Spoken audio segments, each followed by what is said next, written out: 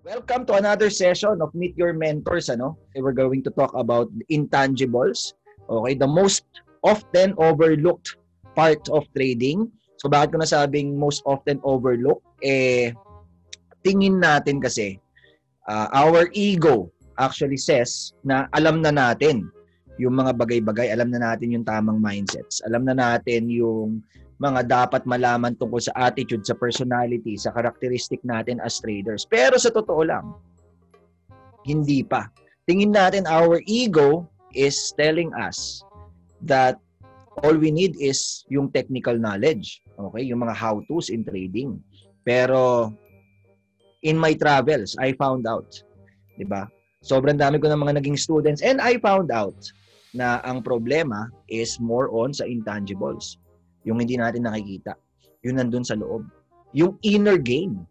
Guys, ito umpisahan na natin again, another disclaimer, lahat ng mga wisdom or lahat ng mga ibibigay namin sa inyo ng mga advice or suggestions, take it with a grain of salt. Do not believe everything we say kasi ito mga nanggaling lang to sa experiences namin. Hindi po kami dito parang all-knowing na alam namin lahat ng sagot. Siyempre, ang kaya lang namin sagutin is yung mga na-experience din namin. Sabi nga ni Irving, di ba, hindi ka pwede maging trading psychology coach kung hindi ka naman trader. So that's the good thing about the MYM mentors. Lahat tayo dito is walk the talk. Di ba? Parang mahirap kasing mahirap maging intangibles. Mahirap magkwento about intangibles kapag somehow hindi mo naranasan or hindi mo napagdaanan or hindi mo pinagdadaanan yung mga pinagdadaanan ng students. Diba? It's like saying na parang mahirap makarelate in a way. Kumbaga, kung kunyari merong suicidal na tao, di ba? Mahirap sabihin na nanggaling din ako diyan sa na yan. Pero hindi naman pala nangyari sa iyo. Or let's say like ako, kung mapapansin nyo, hindi ako masyadong nagko-comment pagdating sa family. Yung solving family, yung alam mo yun, marriage. Sabihin na lang natin marriage, Hindi tayo masyadong nagko-comment doon kasi yung conviction ko is hindi nanggaling sa totoong experience. Yung conviction ko is nanggaling lang sa mga napapanood ko sa YouTube, mga naririnig ko from my mentors and coaches, mga nababasa ko sa libro, pero those are just theories Diba? Hindi ko pwedeng sabihin na, let's say kunyari nangaliwa yung lalaki or babae, hindi ko pwedeng sabihin na napagdaanan ko na yan. Di ba? Kasi hindi ko pa naman nararanasan yung ganun in a marriage, Pero again, we need to pagdating sa usapang intangibles, walk the talk dapat. Sa technicals kasi kung mapapansin nyo guys, pwede yung theories lang yung alam mo Pwede may napanood ko sa YouTube, nagbumisita ka sa Baby Pips, tapos gumawa ka na ng PowerPoint. 'Di ba? Gumawa ka na ng mga charts, gumawa ka ng PowerPoint, ibinenta mo na sa course. Pwede siguro 'yun kasi theories lang naman 'yun Pero pag sa usapang intangibles, somehow kailangan ng walk the talk. So that's the good thing about these MYM mentors, kahit paano meron kami mai-share, pero always take it with a grain of salt. Tama ba, Irbs? Yes, sir. Okay. So ayun Good evening again and wala namang patama yun. Ito meron tayong dito, Brad. May patama daw. Wala tayong pinapatamaan. Pero ito, Brad, letter sender muna tayo. Gawin natin tong Brad, itong MYM session natin is gawin natin tong parang collaborative thinking or brainstorming. So, pwede rin tayo, syempre, kukuha din tayo ng advice ng mga kapanaligs natin na nakikinig ngayon. Okay, so kayo guys, dyan, mga mentors, by the way, doon sa mga nanonood, hindi to scripted na alam nila kung anong babasahin ko. 'Di ba? Ngayon pa lang nila mapapakinggan to. So kayo guys, din kayo, mag-take notes din kayo. Okay? Dear Sir Cap, itago mo na lang ako sa pangalang Glenn with a single N. I badly need your help, advice, and most sincerely, your compassion. I learned only by watching YouTube and reading books. Nahihiya ako magtanong.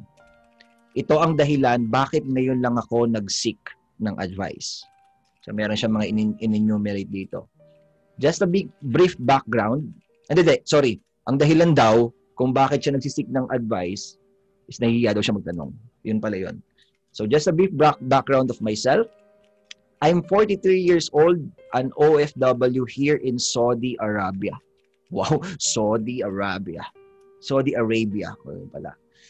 I started in stock market on July 2011 as a long-term investor, and I started trading on year 2018.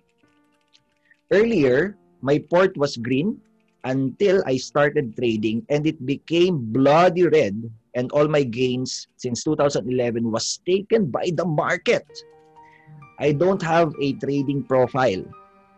I don't have a strategy or system. I just trade using support and resistance. That's it. Then, madalas, hindi nagka-cut loss because of emotions. I'm easily hyped dahil wala nga akong trading system. Hindi ko kayang matuto ng trading on my own by watching and reading lang. Tunay nga na kailangan ng bawat trader ng mentor. So far, so good, guys. Parang example na to, Brad. Problem solving. So, ito parang case studies kasi itong mga ganito. We will all learn from this. At dahil dito, I'm seeking your help, Sir Cap. Kahit kapiraso lang ng system or strategy mo, ang matutunan ko ay malaking bagay na ito. At nagtitiwala na lubos makakatulong sa akin. I always watch your YouTube channel kahit nung wolf pa lang yung nagsasalita na maliit na screen. Tandaan nyo yun, Brad? Yung dog. Till now, I'm always eager to watch yung mga bagong uploads mo at inuulit-ulit ko yung mga historical videos ng Kidlat channel. Oy, thank you. Thank you, Glenn. I chose you, Sir Cap, in the middle of numerous mentors na napapanood ko because I find your way very realistic.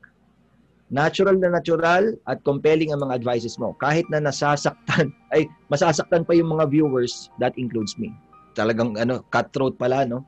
At alam ko na yung mga videos mo sa YouTube ay tip of the iceberg lang ng knowledge at systems ni Kapitan Kidlat.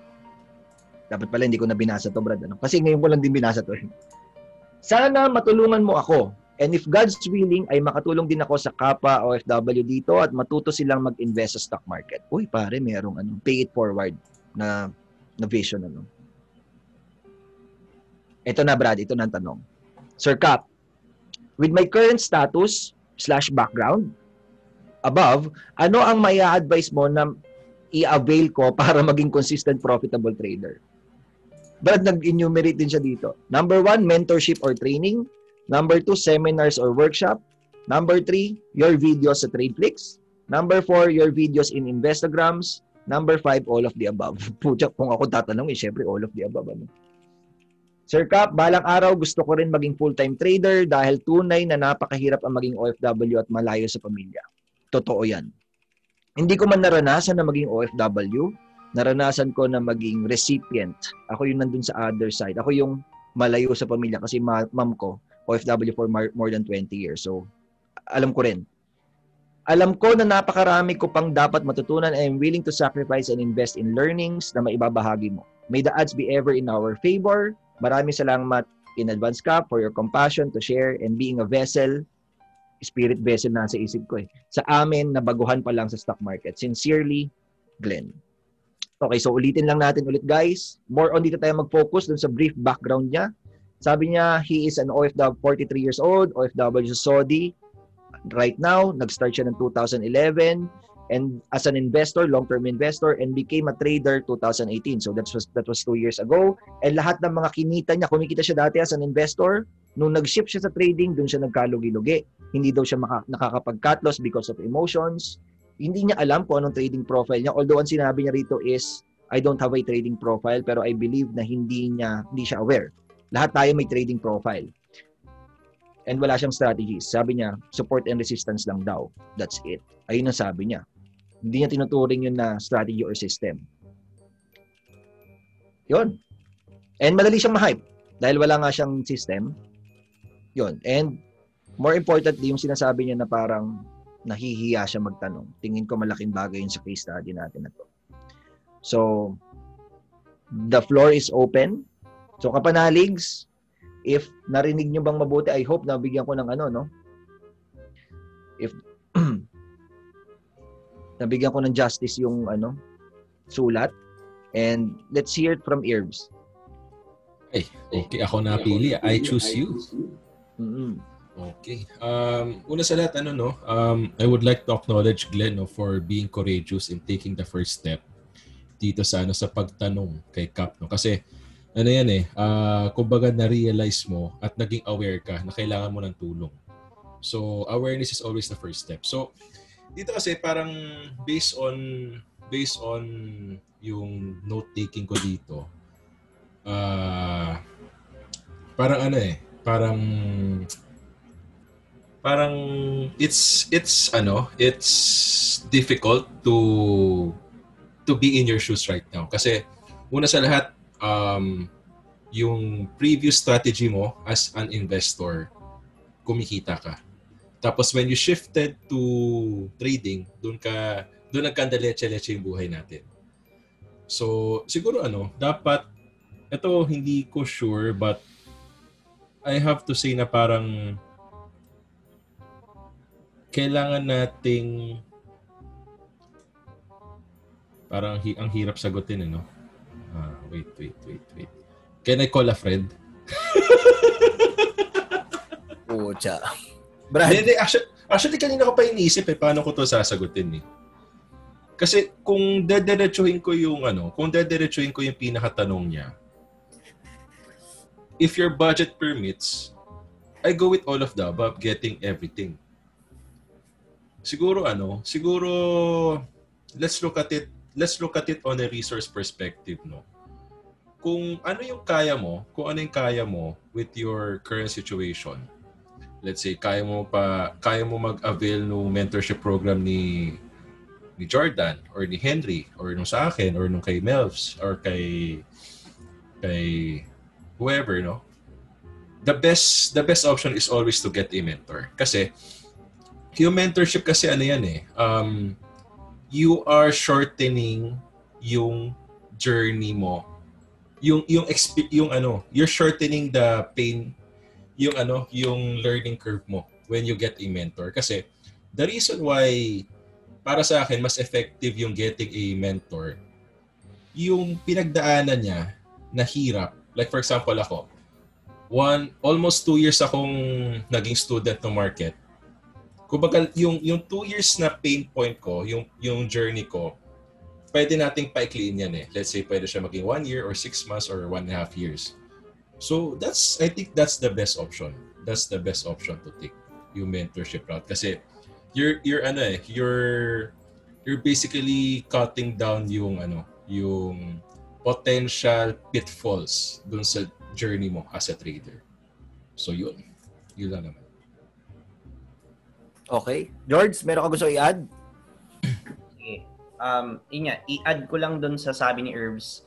Na tama yung sabi ni Herbs wherein you need to check your financial capacity if alin dito yung kailangan mong i-avail. Sabi mo nga, di ba, nag-iisip ka kung mentorship, seminar, TradeFlix, Investa, all of the above. Ako naman, personally, I won't go for all of the above.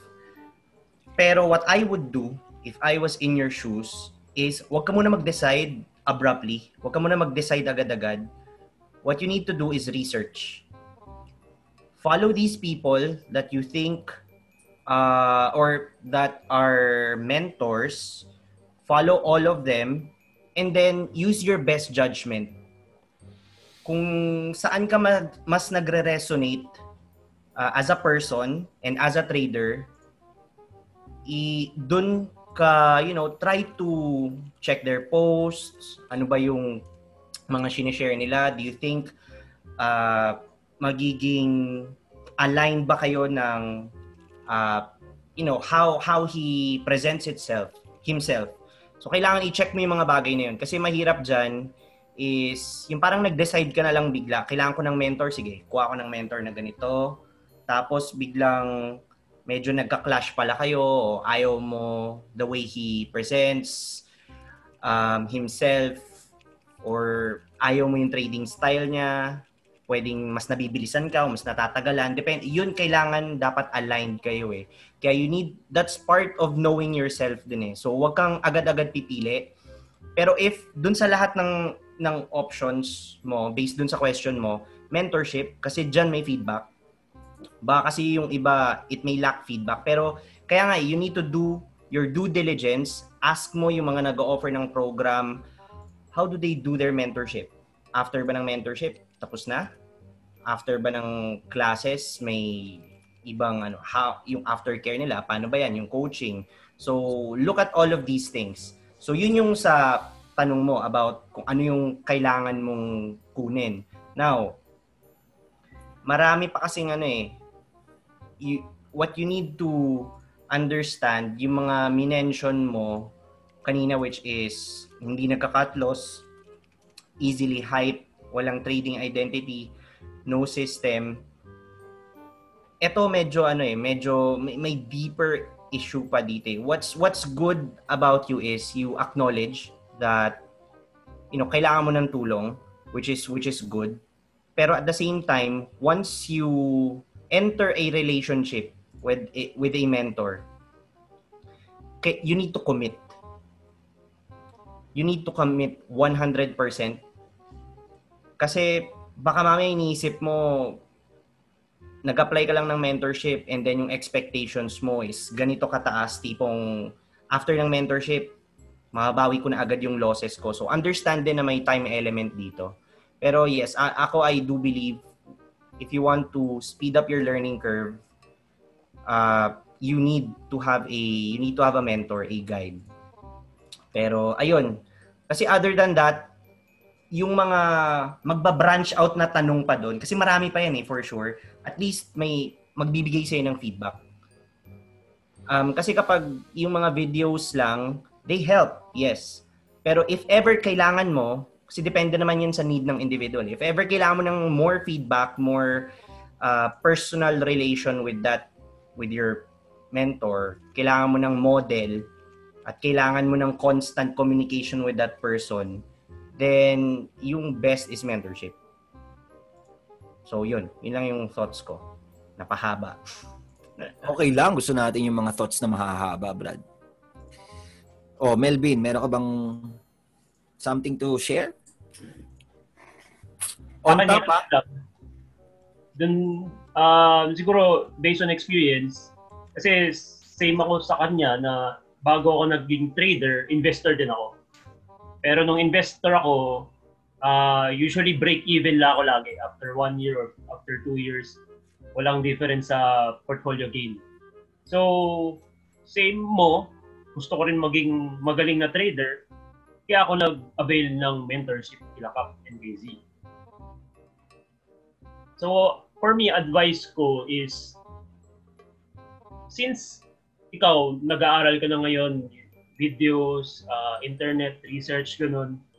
And alam mo na rin yung mga mistakes mo. Sinasabi mo, madali ka ma-hype. Walang system. Yun. Kung kaya mo siyang ma-resolve on your own, kasi since na-aware ka na so tigilan mo na yun, huwag ka na magpapa-hype, gumawa ka na ng sarili mong system. Kung magagawa mo yun on your own, to create a good system, mabacktest mo fully yung system mo, makagawa ka ng magandang rules, and makita mo na consistently profitable na yung system mo, edi you can do it on your own na. Pero after some time na maguluhan ka pa rin, na nahihirapan ka pa rin, for me, ang suggestion ko dun sa mga nilist down mo is, for me, tingin ko is mentorship. Kasi it's also what worked for me. So, yun lang yung recommend ko rin. And, gaya ng sinabi ni Jordan, research mo mabuti muna. I-list down mo yung pros and cons, list down mo yung everything you need to know for each mentorship bago ka pili. Ayan lang. Yun. Ayos. Thank you so much, mentors. Ako, marami akong gustong i-add actually, pero tignan muna natin, Brad, yung ito sabi ni Ryan Flores, Brad, from the grapevine. Hindi, from the FB comments, sabi niya, ang kinagandahan daw sa mentorship is immediate feedback, which is napag-usapan natin yun nun sa mga nakaraang MYM sessions, di ba? That's the good thing about that's something that you cannot get from watching a YouTube video or reading a book or researching from Google, yung feedback. Now, pwede mong alam mo yun, hindi ko pwedeng attending a seminar na malaki masyado. Kunyari, seminar ni Tony Robbins, Brad. Diba? Hindi ko siya pwedeng i-email ang seminar ni Tony Robbins, sometimes 12,000, 13,000 na attendees. Imagine lahat yun mag-email sa kanya. Uy, meron akong tanong, hindi ko na-gets yung diniscuss mo about dun sa isang slide. Diba? Ayun din yung isang doon. Sa books, definitely. Pwede mo bang i-message let's say sino ba yung magaling na sumulat, Brad? Mabigay ng isang author na nasa United States. Let's say Mark Minervini, Brad. Nabasa mo tong book niya. Diba? Magkano tong book niya? 1.7, Brad. Diba nag-invest ka sa book? 1.7. Tapos meron kang tanong. Pwede ba siyang email? Mark Minervini, meron akong tanong doon sa isang chapter. Hindi nag-work sa akin. Scam ka. Diba? That's the downside. Or sa YouTube video, pwede ka mag-comment, yeah. Pero hopefully mapansin ka. Paano pagka, let's say, maano ka na? Parang yung pinanood mo na video is hindi siya yung pala comment or interactive yung yung channel niya. So that's why agree din ako dun sa mentor. Pero syempre, tinakil natin to before kay John Maxwell, di ba? Yung how to pick a mentor. So meron tayo sa YouTube noon, pwede mong panoorin yon para magkaroon ka ng tips on how to pick a mentor. Pero yun nga, sa mentorship kasi is parang kumuha ka ng maraming systems na available. Hindi mo papag-aralan lahat yon, pero meron kang pwedeng pag-aralan na isa. So, ayun yung pwede mong i-apply on your own. Pero let's say, Brad, walang gusto mag-mentor sa kanya. Sabihin na lang natin, for discussion purposes, walang gusto mag-mentor sa kanya or wala siyang... Kasi ang mentoring pwede naman libre din yan Yung mga nagme-mentor dyan pre na libre. Ako ginagawa ko rin yun. Yung mga pero let's say, sabihin na natin walang gusto mag-mentor sa kanya. Mag-Mr. Miyagi sa Karate Kid. Tapos, he is forced to create his own system. So, anong kulang? Dun sa based sa narinig nyo. Sige, i-define muna natin. When we say trading system, to? For you guys. Pag narinig yung word, yung phrase na trading system, ano ibig sabihin nun? Herbs. Sa akin, yung trading system is a combination of three things Yung, yung basically, yung skills mo as a trader, yung intangibles tsaka yung business mastery. So, kumbaga, yung tatlong yun, naniniwala ko yun yung trading system mo So, yun. Para sa akin, that's how I define a trading system. Okay. How about you, George? Same, actually. Parang siya, it's a process, circle, na tipong from point A, may mga process yan na kailangan mong gawin until point Z. Tapos paulit-ulit lang siya na ginagawa. Repetition lang all throughout your trading life, your trading journey. Pero same lang yung sabi kailangan may business mastery, kailangan may technical skills, kailangan may intangibles, ang daming elements. So yun. Pero yun yung mga core things. Okay. That's true, Kasi hindi na paniniwala ko pero ito kasi, on a macro perspective, a system is basically a collection of processes. Diba? Wala akong pan-drawing, pero drawing ko to sa isang event sa Singapore.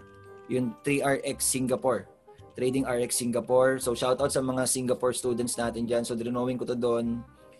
Basically, ang pinakamababa is, ang pinakamababang, let's say, cell. Diba? Doon tayo. Katawan. Anatomy ng tao, Brad. Kasi nandyan yung systems din Okay, so ang pinaka-single unit of life is yung cell. Diba? So let's say yung mga cells, ito yung mga tasks. Let's say, sa bahay, ano ba yung, let's say, task? Tatayo ka, uupo ka, tatakbo ka, maglalakad ka. that's a task. 'Di ba? Kailangan ng movement or kailangan meron kang gawin. Then, pag pinagsama-sama mo yung mga task,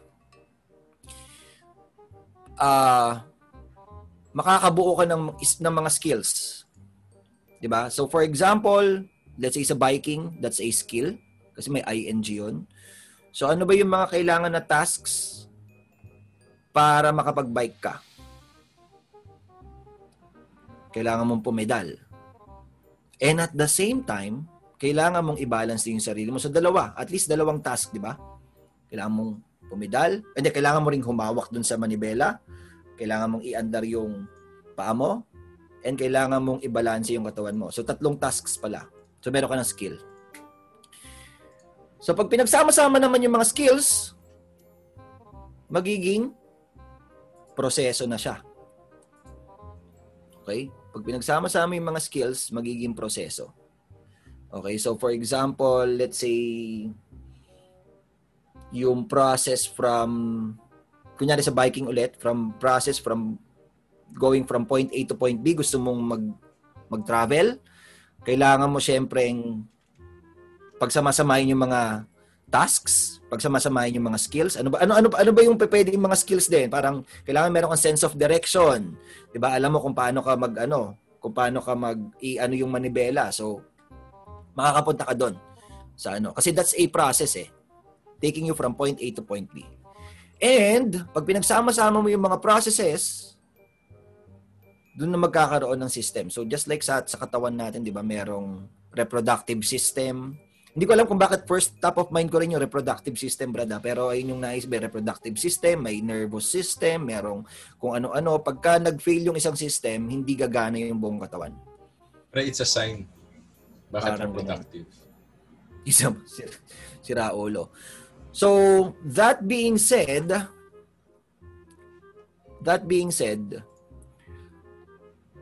ano kaya yung kulang dito sa system? Ano ba yung sa tingin yung pwedeng ano? Kasi meron na siya yung Brad Let's say yung sa trader development kasi yung merong 3 systems na pino-focusan, which is yung trading mastery, business mastery, tsaka self-mastery.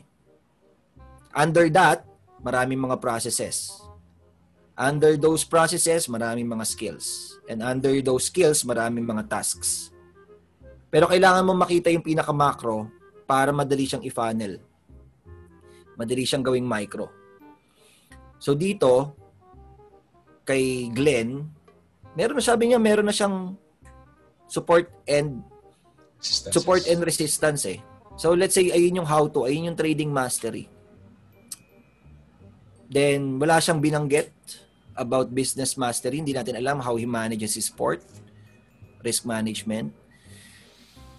Sa self-mastery, meron siyang binanggit, Brad. Nandyan yung nahihiya daw siya. Nandyan yung self-learn. Madali mag-hype. And yung investor mindset, which is a very important part of self-mastery.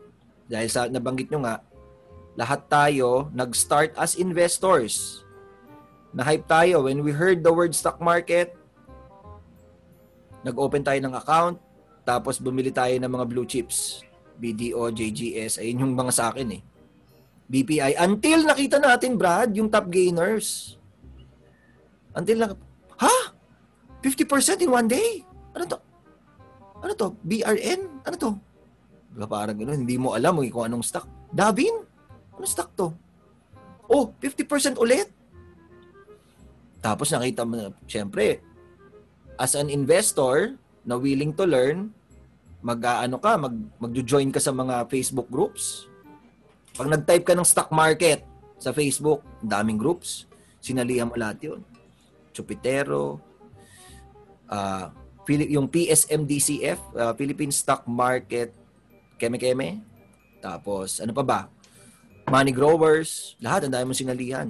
Tapos, nakita mo doon, nagpo-post yung mga traders, Brad, everyday may trade. Diba? Puro gain. So, nag-start ka na maging trader. Ayoko na itong BDO or JFC na to. Meron pala ditong ibang avenue. Dun na. So what usually happens? Nag-shift ka ng strategy, pero hindi ka nag-shift ng mindset. Ina-apply mo yung investor mindset sa trading, which is hindi pwede. Bakit? Ang investor hindi naman nagka-cut eh. Ang investor long term. Ang basura hindi naman nila long term yan eh. That's why yung mindset ng mga tao is i-long term natin tong Davin or i-long term natin tong Now. Hindi nila, kahit sobrang basura ng mga stocks na yon, gusto nilang i-long term kasi third telco tong dito. 'Di ba? Hindi nila alam that it's for trading lang. Kasi dala-dala nila yung investor mindset sa trading. Hindi nila alam na nagtitrade na pala sila. So merong mismatch ng actual na strategy and yung mindset. Diba? So ayun yung usually kong ina-advise. Sabi ko, if you want to trade, you have to have a trader mindset. Para magkaroon ng trader mindset, number 1 na trader mindset is kailangan buy and sell. Hindi ka buy lang. So pag sinabing buy and sell, kailangan mag-sell kasi hindi mako-close yung trade. Hindi mo masasabing trade kung walang sell na naganap.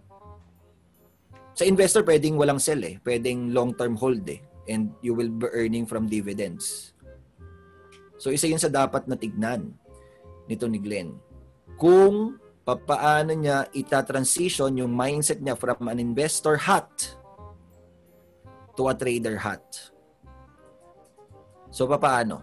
How did you guys... That's my question. Introduction lang yun, Brad. This is my follow-up. How did you guys transition? Was it easier for you guys kasi nagkaroon kayo ng mentor or nagkaroon din ba kayo ng parang struggle doon? Kasi nabanggit ni Melvin kanina na investor din siya. Long term din. So first question, ganun ba ang objective niyo lahat nung pumasok kayo sa stock market? And if yes, how did you guys transition from being investors having an investor mindset, so more on mindset tayo to having a trader mindset. Let's start with Melvin kasi siya yung hindi pa nakasagot last question. Ayun. Ako, dati talagang buy and hold lang.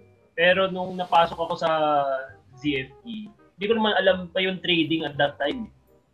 Ang alam ko lang is kumikita sila doon sa mga post ni Cap, ni Z, kumikita sila. So, gusto ko yun. And then nung pumasok ako doon ko lang nalaman, ganito pala sila, short-term trading, hindi talaga long-term na investing. Doon ko lang nalaman or na-realize talaga na how it works. Pero for me, ang naging research part ko doon is yun. Tinignan ko kung kumikita ba talaga sila, and then konting interview through messages. So yun yung naging research ko. And then yung pag-transition is mabilis lang dahil pagpasok ko dun is open book eh, or acceptance agad dun sa system na tinuturo sa akin. Mabilis akong mag-cut ng mga old habits na hindi nag-work. So, ayun, talagang kinalimutan ko agad yung dating ginagawa ko dati. Chinecheck ko lahat ng mga broker recommendations eh. Tapos kung ano yung pare-pareho sa kanila, yun yung bibilhin ko na stock. So, yung mga ganong habits, tinanggal ko agad yun nung na-introduce sa akin yung system na tinuturo nila ako. So, yun, mabilis lang sa akin.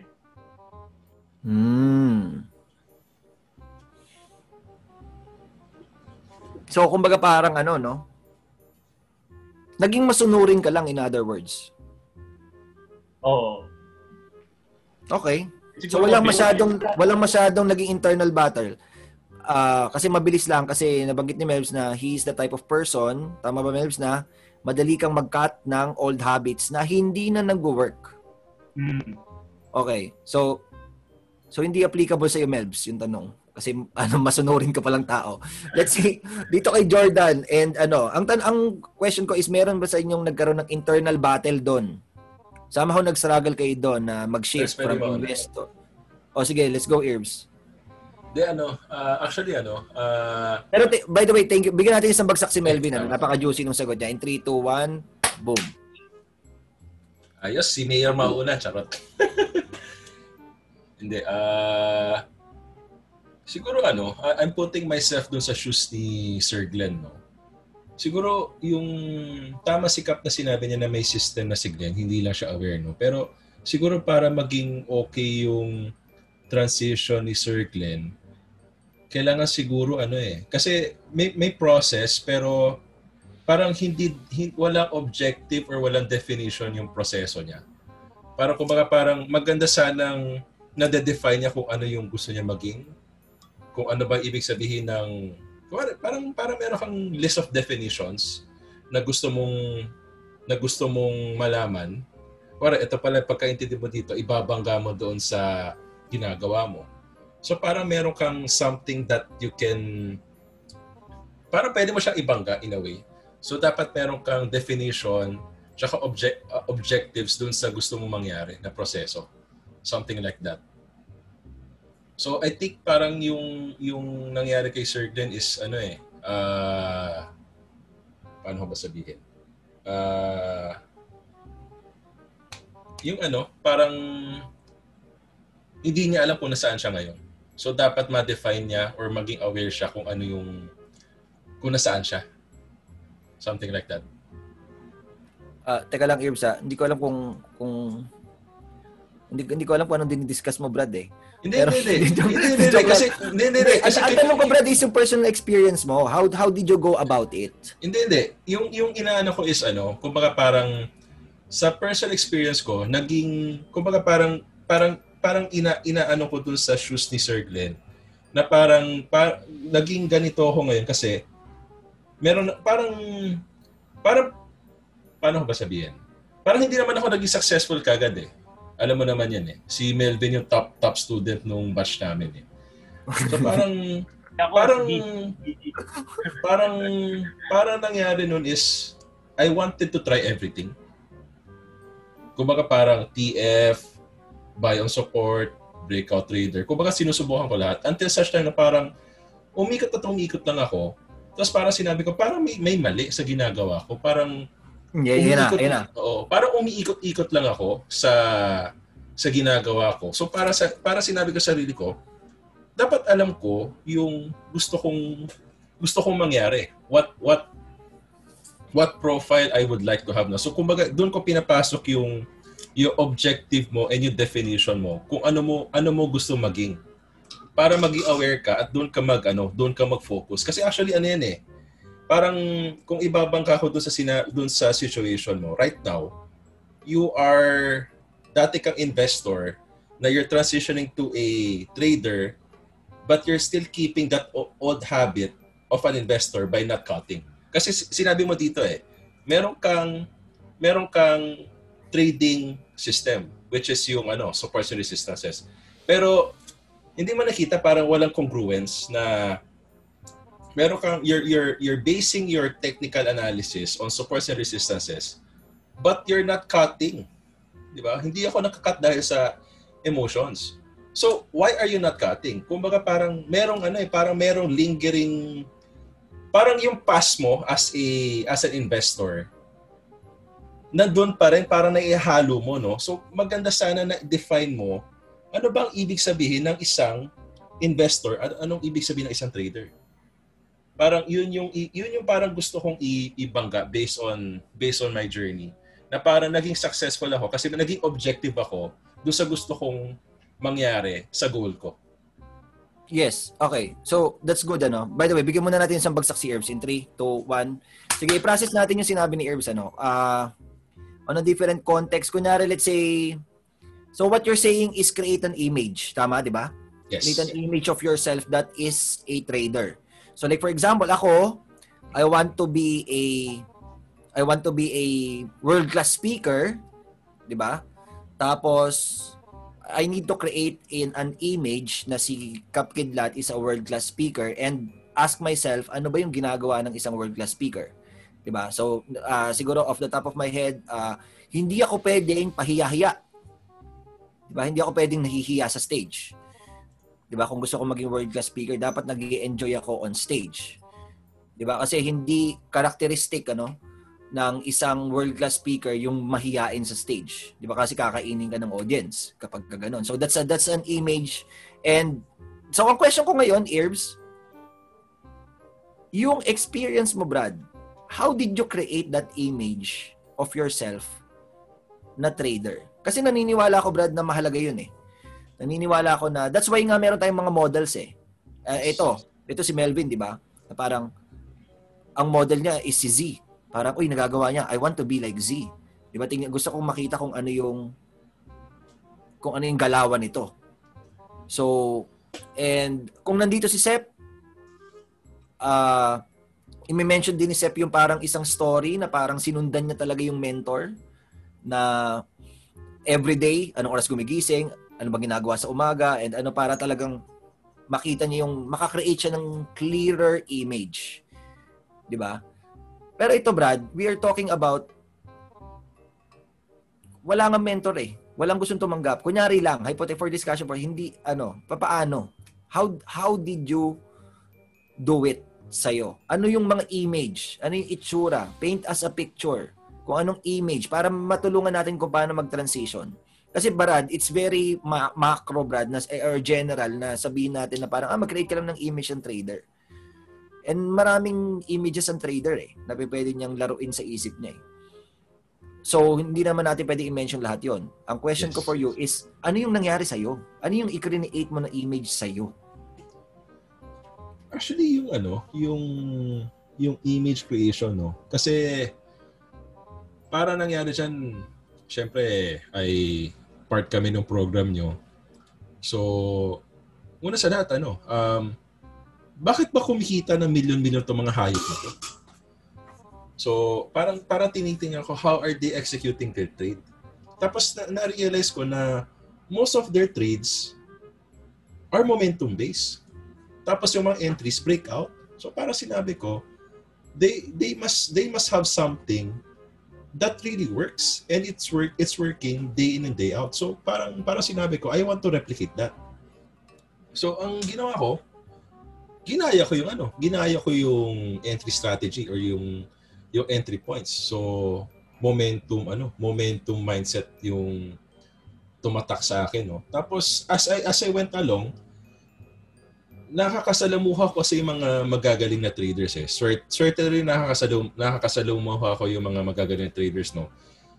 Some of those traders, sila Charles Lim, sila Amos, si Sir Javi ng So, kung parang nakita ko, there's something common with them na parang they're very very focused sila dun sa goal nila.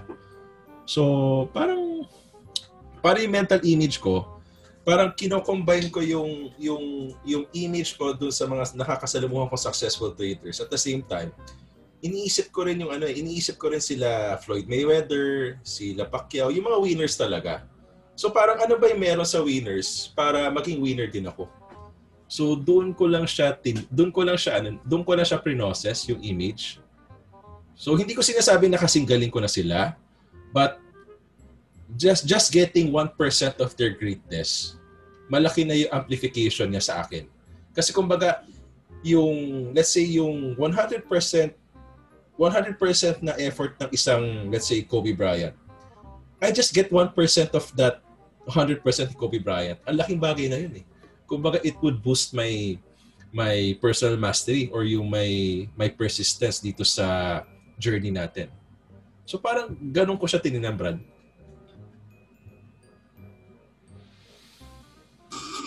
Okay. Bakit? Ano lang ako. Nagets ko, Brad. Meron kang models, which is very Yes, important, yeah. Brad. Ang tawag natin doon models eh. Like, you want to be great like Floyd Mayweather, Michael Jordan, Keme, and then ilalagay mo yon dun sa image. Parang mag-create ka talaga ng sarili mo. Diba na How about you, George? Ganun ka ba? Investor ka rin ba na pumasok tapos nag-transition to trader? And how did you transition? Was it easy or was it hard? Nagkaroon ba ng struggle? Definitely may struggle. Pero yung siguro sa akin, ang story ko dyan would be, before kasi nagbabasa ako, before pa ako sa market, nagbabasa muna ako ng mga books by investors. I think yung first book na nabasa ko was One Up on Wall Street. Kalimutan ko na kung sinong hedge. Peter Lynch ata yun, Peter Lynch. Pero same din dun sa, ipaparot ko lang dun sa sabi ni Herbs na yes, I needed to have a model. Now, if walang nag-accept sa'yo na mentor kay Glenn, or yung nangyari kasi sa akin, nag-apply ako, pero hindi muna ako natanggap kasi parang puno na ata yung batch nyo that time. So, naghihintay lang ako. So, what I did was, ayun nga, since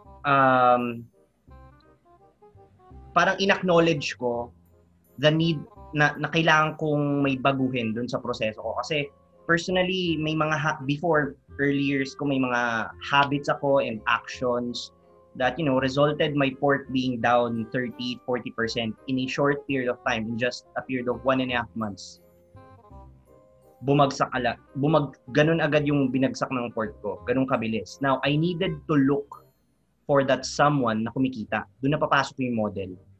Then, I need to replicate that person. Accept the pros and cons, kung ano man yung beliefs nila. Kumbaga, ang ginagawa ko lang doon, absorb lang ako ng absorb. I was a sponge. Kung ano man yung sabihin nila, sige, go sundin ko. Whatever beliefs they may have, processes that they have when it comes to losses, gains, system, sa buong part, journaling and all, I absorb all of them. Then in time, I just learned how to refine and optimize. Nag-aalis-alis na lang ako ng mga process na ano nila. So I think if wala kang mentor, ganun yung pwede mong gawin. Find a model that you respect and dapat kumikita sa market. Kasi kapag hindi, anong matututunan mo doon? Puro ganun lang. So mahirap naman yun. Puro salita lang. So ayun lang, parang you look for that someone that you want to become 3 to 5 years from now and absorb everything from that person. Tapos, i-add ko lang din, kasi ako ginagawa ko din yun currently eh. Yung tipong, sabi ni Herbs, look for successful people within your arena, so trading, pero pwede ka rin maghanap ng successful people in all areas ng life. So, pwedeng sa sports, pwedeng sa acting, pwedeng sa psychology, kung saan-saan man. And then, there are things in common na meron sila na dapat magkaroon ka din if you want to be successful. So, just look for those things and kailangan ang tawag dito, isuot mo yung parang armor na yun. Kailangan maging that kind of person ka. Mahirap yon gawin, pero in terms of mindset, sobrang makakatulong siya. Lalo na kapag wala kang mentor, you just need to look for best practices ng mga people that you respect and that are successful. Para lang may gayahin ka. Hindi kayo magsisimula sa sa scratch. Meron ka ng gustong maging, pwede mo silang gayahin. Pwede mong gayahin yung mga best practices nila. Until ma-internalize mo na yon and ma-apply mo na yon doon sa ventures mo. Be that as a trader or yung pag-strengthen mo ng mindset. I think yan yung nangyari sa akin and yung ginagawa ko ngayon. Kasi hindi ko naman ngayon currently, kahit na kumikita ako sa market, hindi ko sinasabi na parang eto na yon, nag-plateau na. So parang I just look for those people na successful. Tapos gusto kong parang yun yung ina-add ko sa mindset ko. Hindi yung in terms of trading hindi yung parang additional trading process, ganyan, hindi. Ngayon, puro mindsetting. Expectations and all that. Awareness. Binobroaden ko lang yung awareness ko. Yun yung masishare ko dyan. Yun. Be a sponge. Be a sponge. Bigyan natin ng isang bagsak si George in 3, 2, 1. Boom. By the way, kayo guys, dyan sa mga nanonood sa mga kanya-kanyang bahay nyo or kung nasan ka man, paano natin matutulungan to si Glenn on how we can transition from having an investor mindset to a trader mindset? Ano yung mga action plans na kailangan niyang gawin? Ano yung ginawa niyo kung ganun ba kayo? Kung if you were successful to transition doon sa ano na yon, sa ano man tawag doon? Sa limbo na yon or doon sa journey na yon, Paki-type dyan, sa comment section, and syempre babasahin natin yan.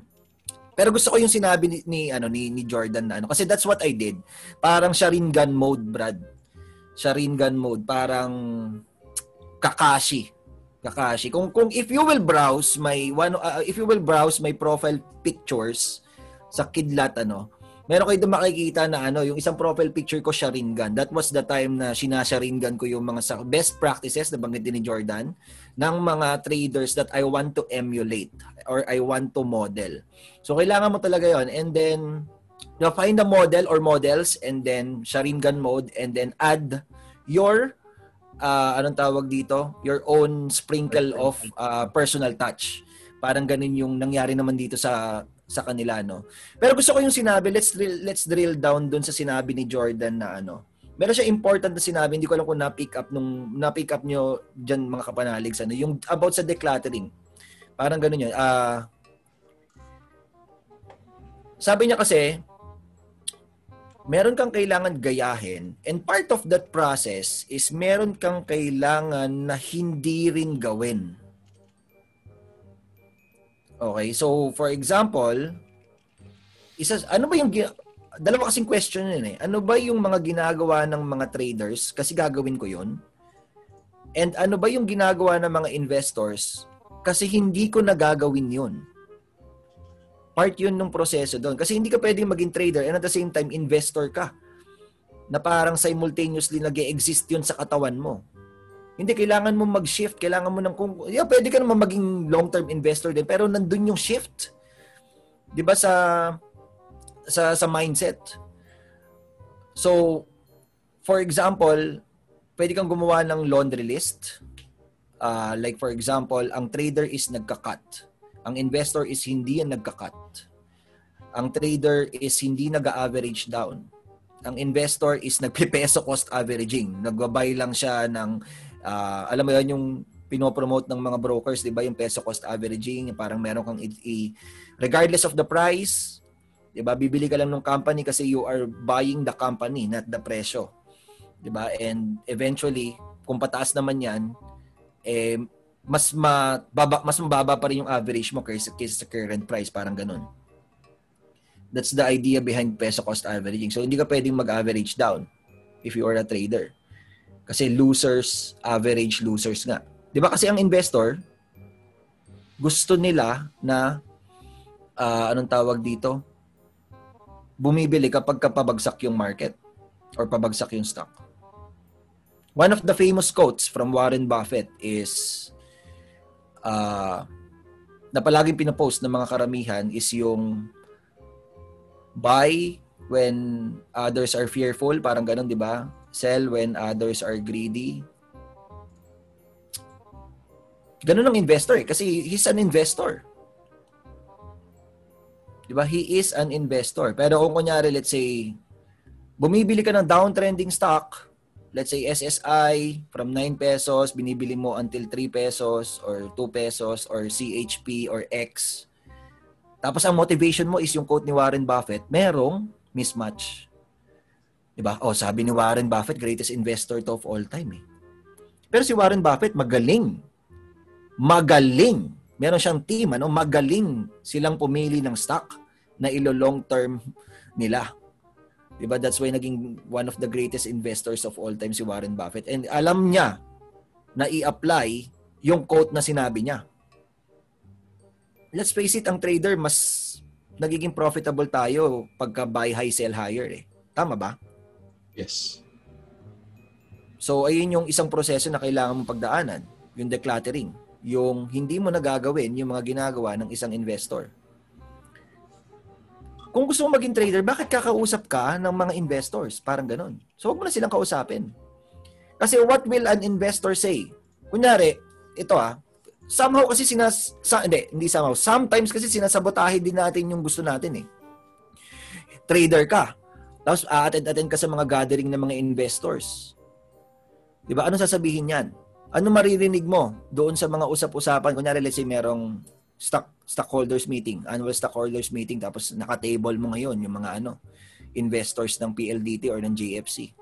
Long term to, mga lolo na, ganyan. Ano sasabihin nila? Ay, trading? Technical analysis? Wala naman kumikita dyan, Brad. Di ba basta bumili ka lang ng bumili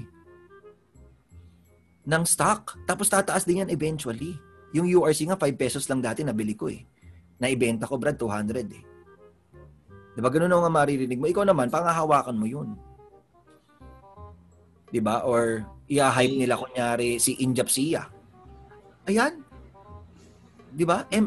Long term mo lang yan. Si Injap Sia yan eh. New up and coming yan na magiging tycoon. Pero Brad, may disconnect kasi dyan eh. Yung investor and trader. Diba? Kasi investor, that's assuming na marami kang pera eh. Isa pa yun. Diba? Isa pa yun. Tsaka marami kang PC. Yes. Kailangan mag-operate ka rin dun sa realm na wala kang time. Diba? Somehow, parang ganun, ano? Ang investor kasi, ang hawak nila is time. Diba? So, ito Brad. Sabi ni Nico Salazar, self-discipline. Tama yon. Si Jomar naman from SSF to, break down every process you have now, then ask yourself kung alin ba sa mga yon yung mga naka-align, kung anong gusto mo maging.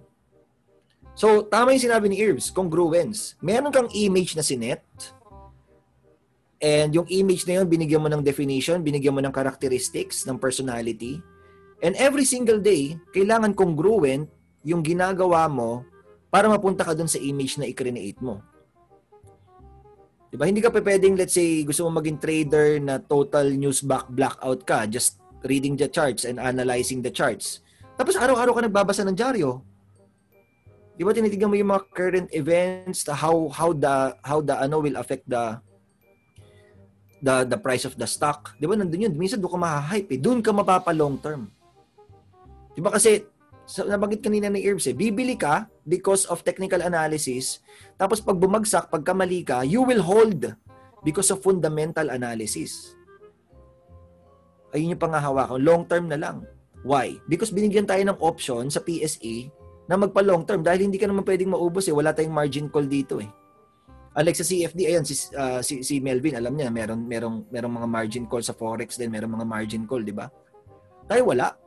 We have the option to go long term. That's why kunyari naipit ka sa DD ng 60 pesos, pwede mo na i-long term because si Injap Sia naman yan eh. Di ba?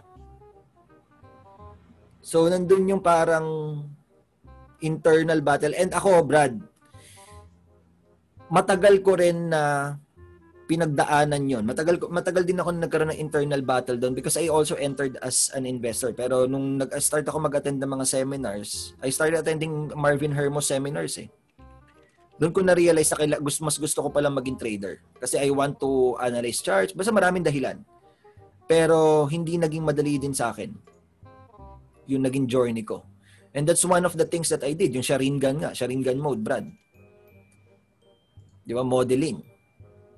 And being congruent with the image that I have created. Na ito yung gusto kong maging. Diba? And every single day, it's a struggle or it's a battle for me na i-declutter yung mga hindi naman dapat. Desensitization. Pakitype dyan, desensitization. Ano ba yung spelling desensitization? Pakitype na lang dyan kapalalig. I-send ko sa i-send ko sa Yan. Yan, Brad. Na-Google search siya, na-Google search. Na-Google search. Desensitization. You have to desensitize yourself. Doon sa mga, diba, hindi ka, ilalayo mo. Kunyari, allergic ka sa alikabok, ilayo mo yung sarili mo sa alikabok. Diba? So, here's my question, Brad. Nabanggit ni Jordan yung best practices. Nabanggit niyo yung image.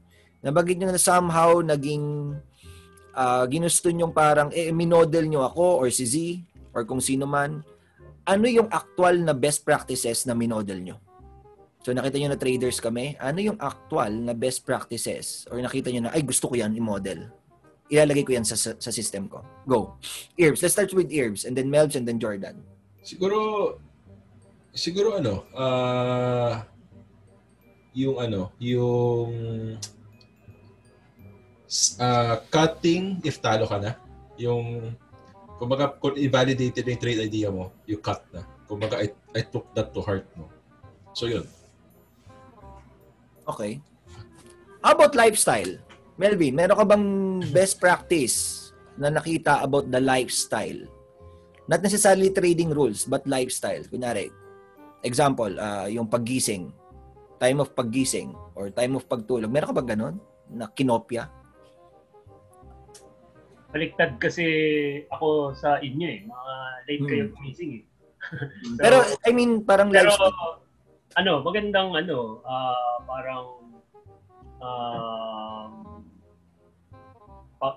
parang knowledge yun na kaya mong kumita. Kahit na late ka dun sa office mo or dun sa environment mo, kaya mo pa rin kumita na malaki. For me, ang ginaya ko sa inyo or ang minodel ko talaga na nagustuhan ko is yung conviction. Kapag on a trade or setup na plano mo ng buti, tapos yung sa execution mo, dapat may condition. So, leaning towards technical analysis talaga. Ikaw, Jordan, meron ka ba lifestyle, Brad? About lifestyle? Or yung mga ginagawa namin actions na hindi related sa trading na somehow kinopya mo? Yung sa'yo, basically, strengthening the mind. Very important. Siguro bandang huli ko na lang na-realize yun. Kasi nasusundan ko naman kahit paano yung technicals, pero the time came na kailangan ko nang mag-increase ng port, and technicals does not, it helps, pero parang yung 90% ng effort ko should be put sa pag-strengthen dito and not just text. So that made me, kaya lagi na ako sumasama sa inyo. Kung ano man yung, kunyari, binabasa nyo, napabasa na rin ako ng mga books, check na mga videos na ganyan. Kasi, na-realize ko, it helps. Parang nakakapag-boost sa moral ko kahit papano. And then, when I go to my trading desk, iba yung feeling. Na, sobrang laking factor nito. At, madalas, kasi yung excitement mo, di ba, as a student, would be towards technicals. But, towards mastery ba na? Hindi na puro technicals. It's about intangibles na.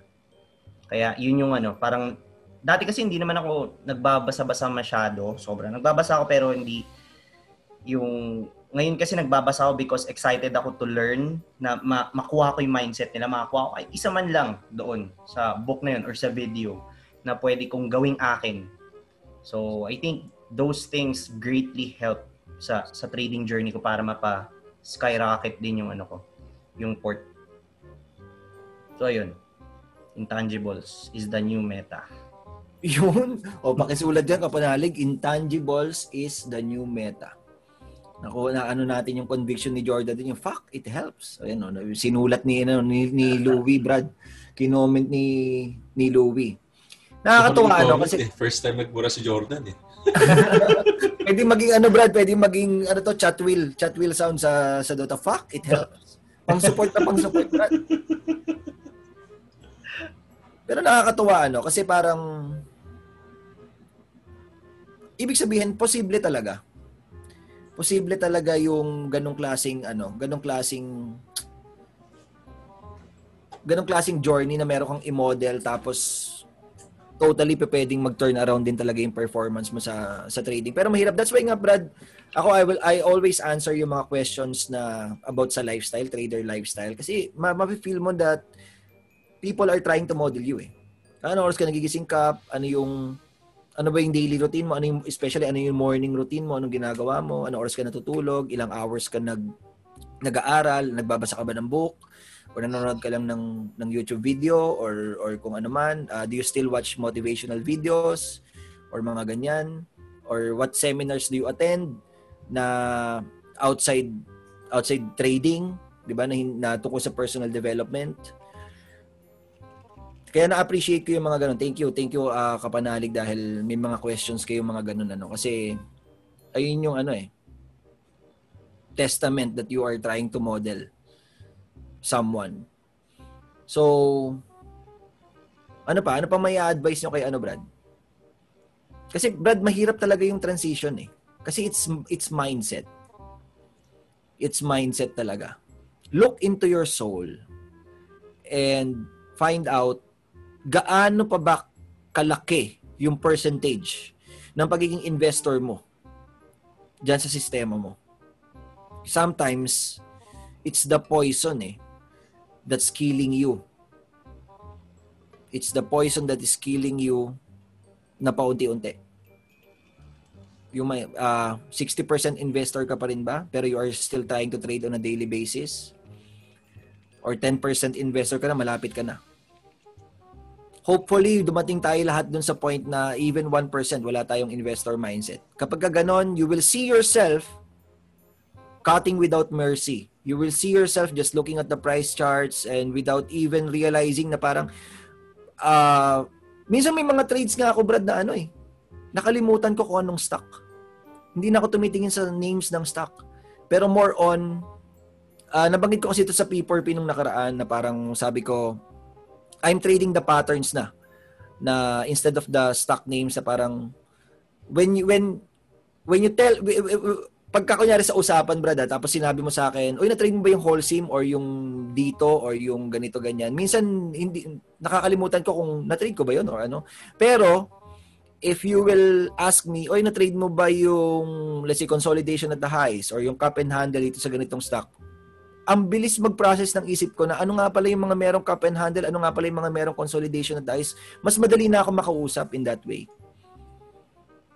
Diba? Kasi wala na akong pakialam sa names ng stocks. They're just for identity purposes na lang siguro para mas madali tayong maano. Pero wala nang value kung third telco ba yan or kung ano ba yan pa cemento play, may mga ganun. Injap. Kasi that's what I'm trying to win. Yun yung battle that I am trying to win. Kasi that's what I believe. Sabi ko, mas magiging efficient ako if mawawala na totally yung pagiging investor mindset ko. So kayo guys, ballpark figure, ilang percent sa sistema nyo ngayon, honest to goodness, Brad, ilang percent sa sistema nyo ngayon yung pagiging investor mindset? Meron pa ba or wala na? No. Zero. Zero kay Melvin, zero kay Jordan. Si Irbs mukhang meron pa. 10%? Zero pa. And meron tayong mga successful stories dyan, Irbs, di ba? May mga students ka, Brad, di ba? Yeah. Na talagang solid investor, solid fundamentalist, tapos na turn around ko and he's, happy and performing well more than ever. And natutuwa rin ako. Kasi parang, yung battle na yon, it's very internal na talagang kailangan mong pagdaanan and hindi mahalaga kung gaano katagal mo pagdaanan. As long as mapagdaanan mo, it may take you 3 months, 3 years, or 5 years. Pero very, very fulfilling kapag ka na-surpass mo yung obstacle na yun. Kapag ka nakatalon ka doon sa obstacle. Brad, yung pinag-uusapan natin, I think that's a 5-year transition. Tapos nung narinig ko sa kanya na, Herbs, DYM na ako. Putang ina. Napashare ako sa inyo. Parang biggest accomplishment ko yun as a coach. Biggest accomplishment ko as a coach. Congratulations. Brad, dito papasok yung sinasabi kong there are people na nagsasabi na I deserve it and there are people na nagsasabi na I earned it. Siya yung nandun sa pangalawa. Yes. He really earned it, Brad. He really earned it and congratulations din, Brad, sa'yo for guiding your students. I don't give up on my students. I don't give up on my students. Pucha, pwedeng ilagay. Brad, ilagay mo yan dyan sa ipaposter mo yan. Ipalagay mo sa I don't give up on my students, Brad. Tapos ilagay mo yung poster dyan sa yung magandang yun, Brad. Or car sticker, bumper sticker, Brad. I don't give up on my students. Nakakatawa, 5 years parang yung bamboo, yung Chinese bamboo, Brad. Diba, alam mo ba yun? Chinese bamboo? Yes. Yung 5 years na walang nangyayari pagka tinanim mo, tapos bilang after on the 5th year, parang 1 month pa lang, ang taas niya na. Didiligan mo lang talaga. Didiligan mo lang talaga, no? Kung kinakailangan araw-araw. Pero ang sarap ng feeling. Yeah. I earned it. Pinaghirapan ko to. That's the journey. Yung money that will come after is just a byproduct of that journey. Pero I hope guys na makapag-transition kayo doon sa ganong ano. Ito Brad, sabi ni Vince Ferrer, no? When you have the urge to Google recent events, company under the stock after seeing its chart, still may investor mindset pa rin. Being objective sa charts, I can say na trader na talaga. So congratulations. Congrats. Ito si Sylvester Esler, zero na rin siya. Ito Brad. Pero this is for a different. Ito magandang assignment natin to, Brad. Tanong ni Sargent Karane, Kap, pwede po ba maging funda technical pag nag-a-analyze ng stock? Paano yung mindset sa ganun? We can discuss this on a different MYM session. Pakitandaan to. I-copy paste ko dito to, Brad. Magandang tanong to, Sargent, kasi meron akong sagot dyan. And marami nagtatanong nito. If you guys know Darvas, Nicholas Darvas, funda technical yon. Fundamentalist and technician siya. Nire-research niya muna yung company na merong hype or na merong na fundamentally sound or merong papasok na ano, and then sa kanya sinasaktuhan na technicals. That's Nicholas Darvas. Okay, The dancer. The dancer. Maraming mga ganyan din na trader, and we do not hate them or we do not bash them. Sabi nga ni No-Tail, well, ano yung sinabi ni No-Tail? Everything works. Or everything can work. Pakisulat yan dyan, kapanalig. Everything can work. Ito lang naman kahit anong system, kasi that's also a system, di ba? Kahit anong system, pwedeng chismis. Pwedeng ikaw yung pinakamagaling mag-Facebook analysis, ano? Ikaw yung pinakamagaling. Pero if it's work for you, if it works for you, then wala na kaming say. Nandito lang kami for those people who are complaining na something is wrong, it's not working for me anymore. Di ba? Pero if it's working for you, kung anumang system yan, pwedeng horoscope ka tumitingin. Meron akong kilalang trader, sa panaginip siya. Panaginip kilala ko to. Panaginip ang gamit niya para bumili ng stock. Di ba? Out of this world. So, ayun yung first question. Does it work for you? Pangalawang question, does it consistently work for you or baka for this year lang? Tested by time ba yan? Di ba ng different market cycles? Kasi baka for this year lang yung system mo. Tignan natin kung 3 years, 5 years, same pa rin yung results. Or growing ka pa rin. That's yung second question yung mahirap i-fulfill. Yung first question, yes. Pwede kasi at what point naging Facebook analyst ka or chismis analyst ka. Technical, TA din yun. Or Twitter analyst, Brad. TA din yun. Pwede ako magdagdag doon sa sinasabi mo. Sige, go. Actually, galing din to sa'yo, hindi mo lang naisabi. Yung when concluding a trade, you always have to ask this question. Kasi napag-usapan namin to kahapon tsaka kanina ng mga estudyante ko, no. Parang ang is doon sa outcome ng trade mo, you have to ask 2 questions. Did it work according to plan or nakachamba ka lang ba? 'Di ba? So kung nandun ka sa nakachamba lang, hindi talaga siya system. Wala lang. Combo breaker. I think natulungan naman natin si Glenn with all our might, with all our powers. So thank you everyone for being here, and hopefully natulungan ka namin, Glenn. If kailangan pa ng advice, send me a PM, send all of us a PM. I'm sure may additional inputs pa kami dyan. So, ayun. Thank you again, everyone. Thank you. Bigyan natin isang bagsak si Jordan. 3, 2, 1. Boom. O, Melvin?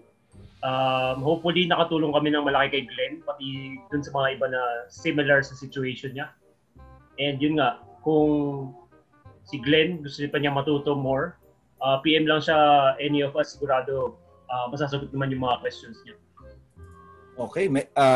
Irving Chin? So, I would like to acknowledge everyone na nag-attend dito, no? So, thank you for attending. Hopefully, nakapagbigay kami ng value sa inyo. Thank you, mentors. Bye-bye! Bye!